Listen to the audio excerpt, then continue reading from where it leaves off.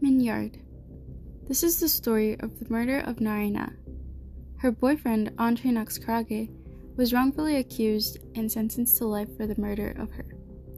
Apparently, her blood on his scar was all that was needed to sentence him to life in prison. Even after submitting the clothing he had worn that day, a DNA sample, and agreed to a CAT scan to find any bruises or injuries. It was September 22nd of 1994. She was 14 at the time. She also loved shopping like many girls her age. A petite Cambodian with long, dark hair dating Andrei Naxcrage, who was, oddly to say, 21. Anyways, they had left their house at 11 a.m. to deposit money in the bank. They then went to the video store, Andrei gambling with Prosek, the owner of the store, until Nari wanted to go to the grocery store just a block away, the Minyards. She asked if he would let her borrow his car, to which he responded with, "Go home after and pick me up later." This was for work, of course. He estimated Nari to be home by 2:30 p.m. to have time to drive him to work at 3 p.m. When she hadn't returned home by 2:30, he started panicking and left his boss a message saying he wouldn't make it. He then asked Prosek to drive him around in search of her, but then took him home 30 minutes after. At home, he waited from 3:30 to 5:30 in hopes of her returning, or even getting a call from her. He contacted his aunt to drive him around from 5:30 to 6 to look for her. At around 6:15 p.m., he left his house and walked around the neighborhood. He went to a park near the annex apartments, where he asked Sophie D and her husband, both Cambodians, if they had seen Nari. Of course, their response was a simple no, but Sophie agreed to search for her. Only 15 minutes later, Karage's mom had asked if he wanted a ride home, to which he said no. Anyone in search for someone wouldn't want to give up, I believe. For the remainder of the time, until 7:30 p.m., they kept searching for Nari with no luck. This was when Sophie came to the conclusion that Nari might have wanted to return when the stores would close at the mall. But there was still no checkup on her. More so to say, no call from her at all. At this point, Karage had had enough. Waiting around for Nari with no clue of where she could have been? No call? This was when at 10:30 p.m. he decided to borrow his mother's car.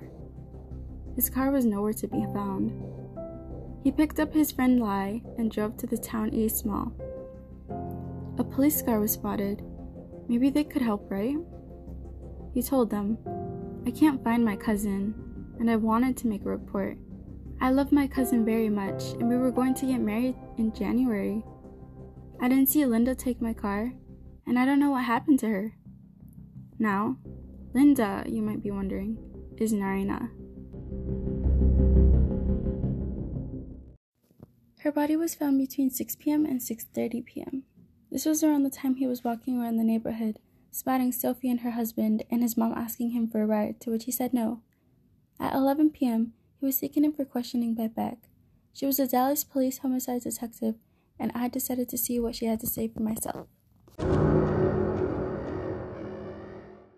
Good evening. I'm just here to ask a few questions about the case of Andrei Naxcrage, if that's okay.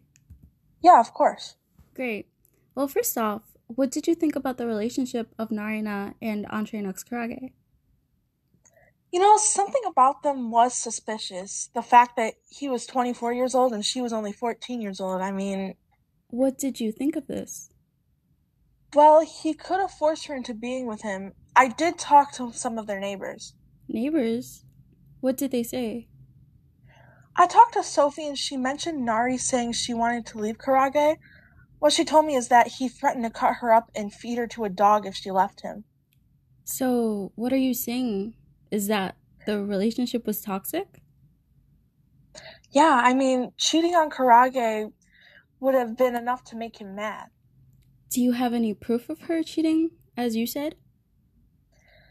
It wasn't exactly cheating in my opinion, but one time he slapped her out of jealousy because she was with Prosok and the owner of the video store. So, during the time she wasn't seen, do you think she could have been with Prosak? No, not him. I know Prosak was helping Karage look for her. What I'm saying is that Karage could have done it because maybe during that time she could have been with someone else. But I do know Karage murdered her. It is possible. Well, thank you for your time.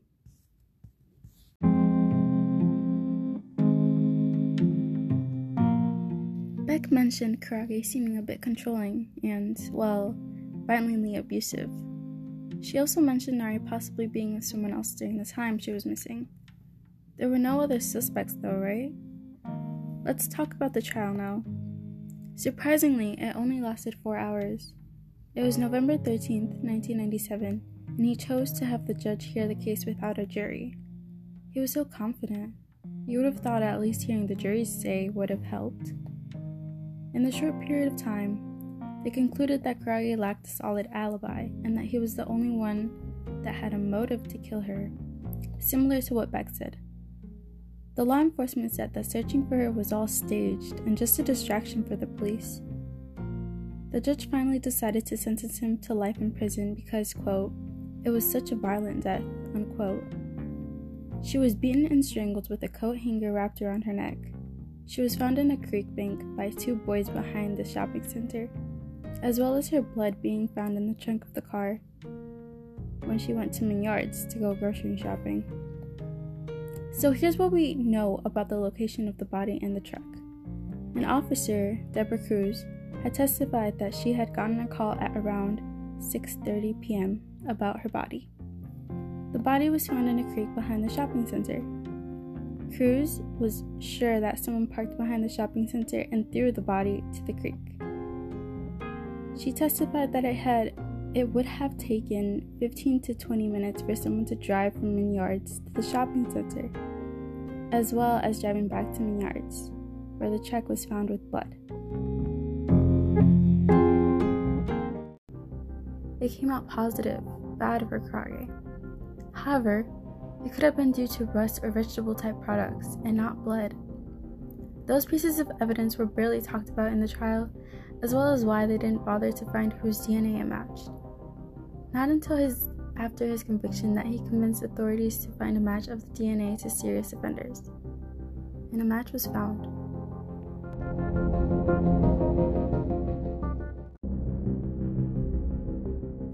So, what about what Beck had mentioned about Nari possibly being with someone else? Well, the photos taken of her body were disturbing. Someone did have sexual intercourse with her. A medical examiner, Caroline Van Winkle, who works at the Southwestern Institute of Forensic Sciences in Dallas, specifically in the DNA laboratory, was able to write to me about the evidence she had found in the case. Unfortunately, I wasn't able to interview her, but I'm more than thankful for the information. In the letter, she mentioned DNA samples taken from the autopsy. The samples were from the vaginal, anal, and carpet swabs, carpet from the trunk of Karage's car. She stated the DNA from the carpet matched the victim's blood from the autopsy. Also, she compared the samples regarding the vaginal and the anal swabs to Prosak, and Beck was right.